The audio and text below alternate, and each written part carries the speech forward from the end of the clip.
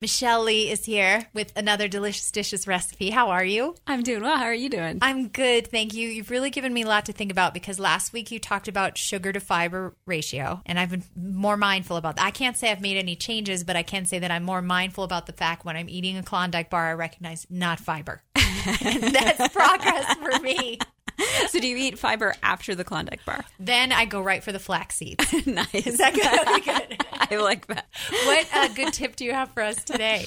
Well, if you were to travel 3 hours by boat and 3 hours by plane, you would cover so much more distance in the plane simply because it's a much more efficient mode of travel. Yeah. Well, when we're talking about omega-3s, the same kind of relationship holds. Oh. So while plant sources of omega-3s are good sources, they're not nearly as efficiently absorbed by our bodies as animal sources of omega-3s.